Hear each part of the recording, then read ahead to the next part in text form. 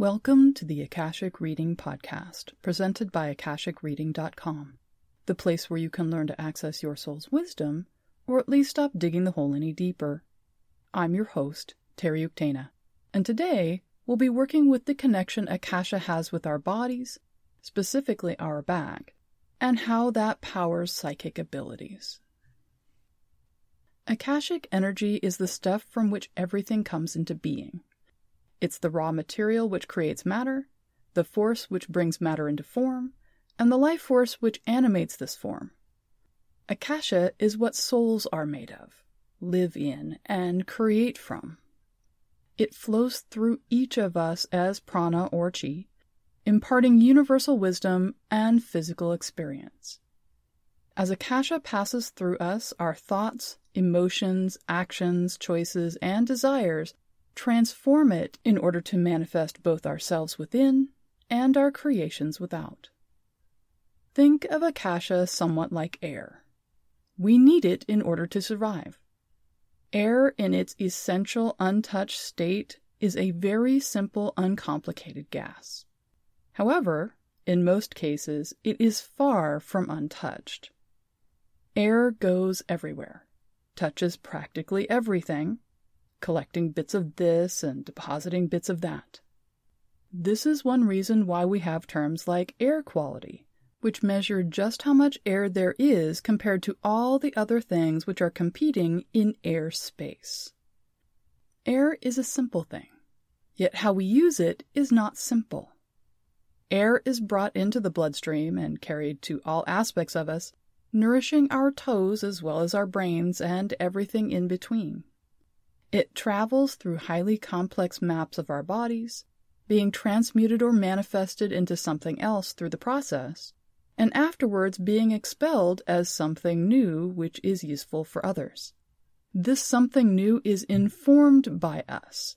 It carries microscopic bits of us out into the world. Akasha comes into us with information, wisdom, experience, and potential. Universal Akashic energy comes into us through the top of our head, moves through us, then exits out into the world as manifestation through our feet or perineum.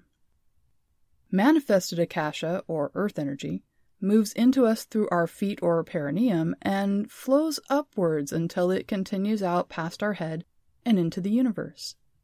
This is in part how our Akashic record or soul book notes our every minute interaction.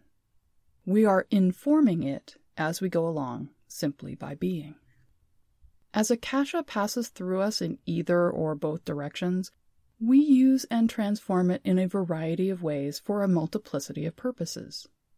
The chakra system describes how we use it to interact with ourselves, the world around us, and the bigger universe beyond, from survival energies which keep us safely in our bodies, speaking our truth, and seeing the bigger picture of life's interconnectedness.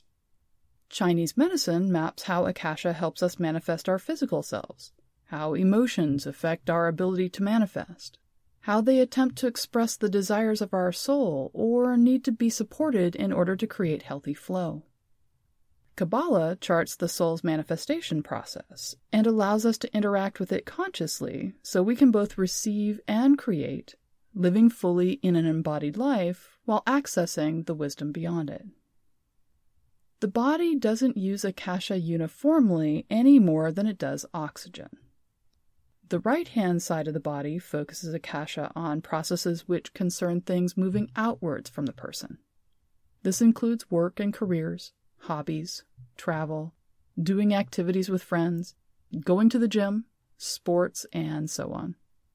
The right arm will be actively doing these things or attempting to put them in motion, while the right leg is manifesting us into the right place or situation or relationship so we can use our arm effectively.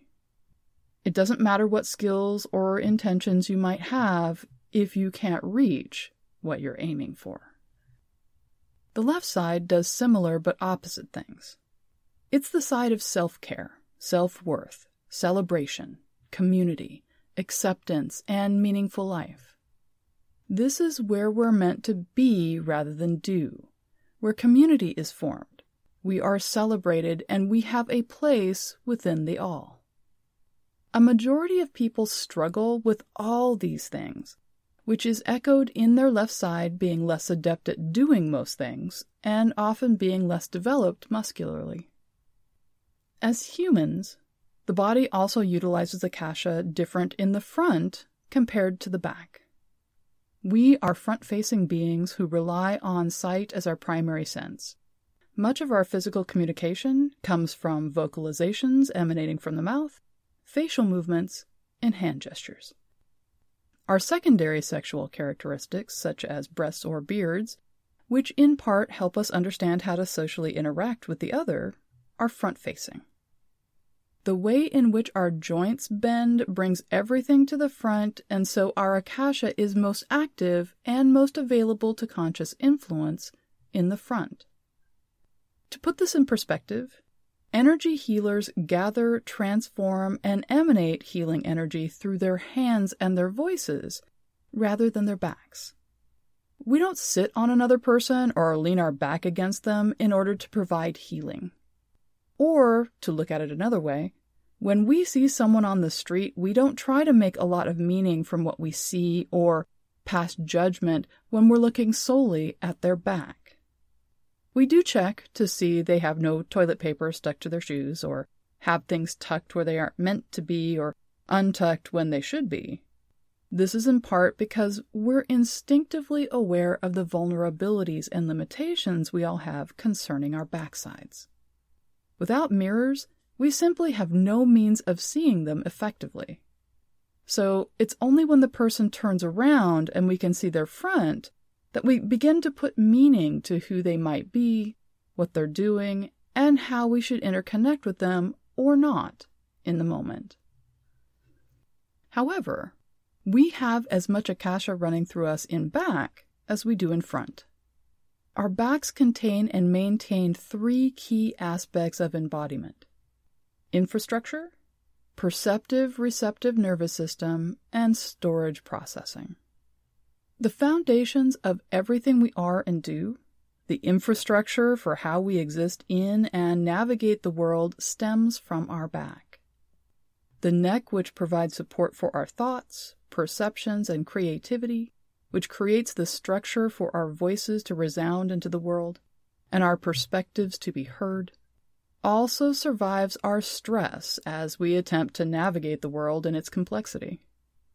Our sacrum creates a flexible place where we can cradle our sense of self-worth, actively value ourselves and others individually, move ourselves into and out of situations where we are receiving, creating, giving, and taking, while maintaining a firm balance in an ever-changing world. Being both flexible and strong, the small of our back allows us to stand straight and yet to bend. However, our back also must reflect how we are manifesting Akasha, transmuting it through us. Hence, necks get out of alignment, discs can be crushed or even disintegrate, bones can fracture, joints can disconnect or freeze, each an interaction with the Akasha, which is us. Our bodies are the means by which we live and therefore reflect how we are living in any given moment. It's not uncommon for people who need to change a fundamental principle by which they have lived to break a bone, thereby literally changing their foundation. Stiff necks can reflect our experience of being unheard or invalidated. Rounded shoulders can be about overly focusing on making things happen or what is directly in front of us, like a mouse focused on food. Standing straight requires us to acknowledge all that we are and all which is around us, for better or worse. Our backs, from the neck to our sacrum, host a portion of our nervous system we too often ignore. While it's common for people to refer to psychic gifts as mysteriously acquiring information from the ether, which they then must handle, or as being located within the third eye, these gifts, the ability to receive a variety of information which is not available to us via our physical senses, are actually located in our backs. While we are focused in front on the issues present in our conscious mind, such as making sure we don't run off the road while driving, taking a call, and trying to drink our coffee, our back is a radar dish taking in energetic information in all its forms. Most people have direct experience of this when they feel the hair on the back of their neck rise due to some unwanted or suspect attention. While our energy field extends all around us and is interacting with the world spherically, it's our back which receives the information, bringing it into our system to be disseminated. Anything suspect is routed into our protective system, such as our root chakra. Things which require soul-level wisdom or are an opportunity for movement forward on our path go to our gut or chakra 3 for intuitive interpretation. What we think of as psychic information is processed through the third eye, which converts it into forms providing us with meaning and context. The backside of us also provides us with one of the best survival skills we can have for embodied life, which is storage, and the ability to retrieve or process what has been stored. There are many times in life when we are unable, in the moment, to deal with the entirety of the situation. This is the reason we have certain safety procedures drilled into our heads. For example, if you start burning, you should stop, drop, and roll. If you're an offender bender, you're advised to get your vehicle off the road safely if you can, take pictures, trade insurance and personal information, do not admit fault, and call emergency services if necessary. If there's a sudden drop in cabin pressure, an oxygen mask will drop in front of you. Put yours on before you help anyone with you, and so on. We need information drilled into our bodies through this type of repetition because in the moment we will not be able to process things logically. Our minds will turn off and dissociate, relinquishing control of the situation to the soul and the body. Time will stand still or become incredibly slow. We'll start becoming a mental reporter, taking in information without putting meaning to it. All the while, the body will be doing what is necessary for us to survive, while storing what we can't process. Once the event is over, once the body gives the all-clear we're safe, then the mind can start processing what's happened, taking the raw data and putting it back into linear time, so it can be part of our experience and narrative as we move forward into the next now. However, there are times when we simply aren't able or willing to process all of this. We may be in a long-term situation which is abusive, or struggling with things which already have us so completely engaged we simply can't take on anymore. Perhaps we're parents with demanding careers as well as small children, and so anything beyond handling both of these, such as a negative relationship with a sibling or a marriage which is rocky, simply has to be pushed to the back burner. Or if we have both children to raise and aging parents which need elder care. Or a sibling, spouse, parent, or child who has addiction issues which co-opt the entire family due to the consequences of their behaviors and needs. On the other hand, it might be that what we have experienced is something we're unwilling to process at a later time. We can be too afraid to acknowledge or admit what occurred, frightened that the enormity of our emotions about the matter will overwhelm or even destroy us, or terrified of how things could be forever changed when we have spent so much time and effort creating something which resembles normalcy. No matter why we're storing these events, emotions, and information, where it resides is most often in the back of us. Because we are specifically working not to be conscious of the issue, we cannot hold it in the front where we are most conscious of ourselves and processing what we're working with throughout the day.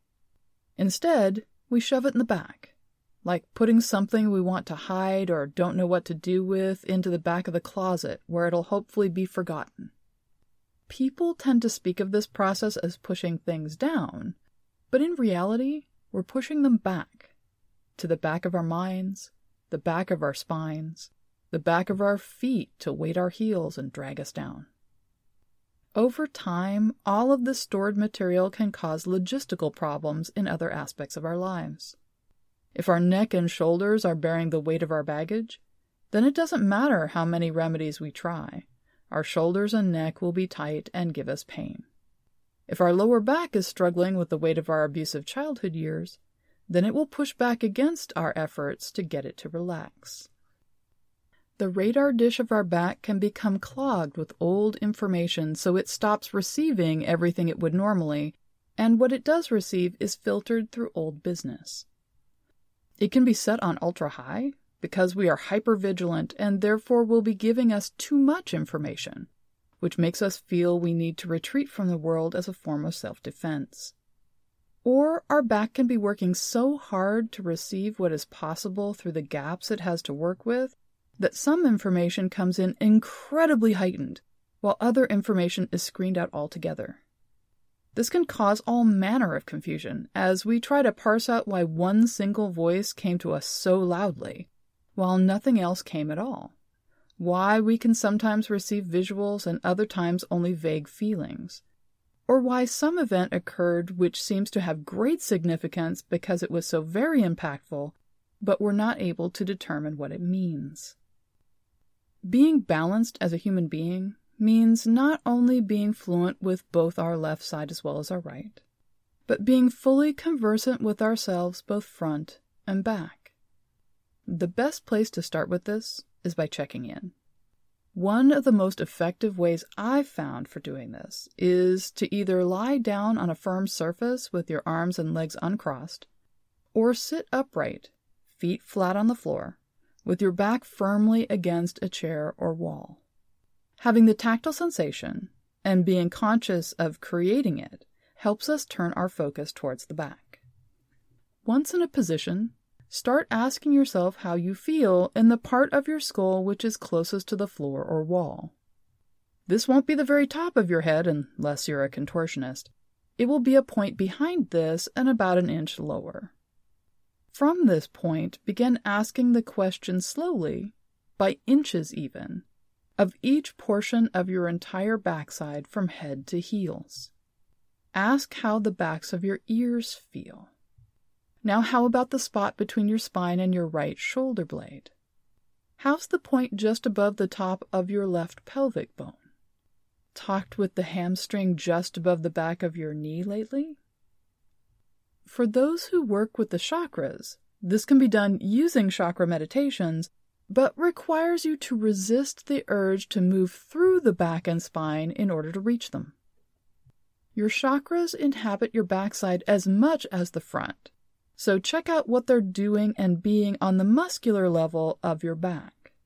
How are they different or interact differently when you approach them by way of the kidneys? If you do this exercise not as a means of cataloging hurts or finding fault, but as a reporter or someone who is just meeting another person for the first time, you'll discover amazing things and hear wisdom you didn't realize you had in you. Like an MRI or CAT scan, this process will start to inform you of what's going on inside. For those who want to clear out the body closet, a place to start is with the feet. I call this the toothpaste tube method, where you're pushing things up from the bottom up to where they can be useful. Have the toes of one foot massaged, not for relaxation, but for processing. Encourage the body to communicate rather than release. Emotions, memories, information, wisdom, or even desires will begin to rise. And once they're into the conscious mind, they no longer need to be stored. Therefore, the toes will be free of them. This can be healing to the body, as it no longer needs to message where there's imbalance, and also is healing to the soul, as it can then process things which are long overdue for positive attention.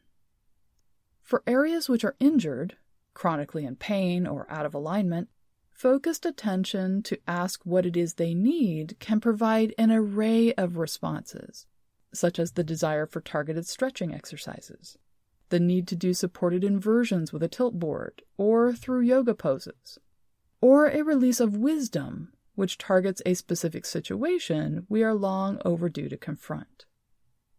Focusing on the radar dish of our back, tracing the nervous system as it moves in and out of the spine, can help us find where things are blocked, clogged, intertwined with emotions, and in need of attention.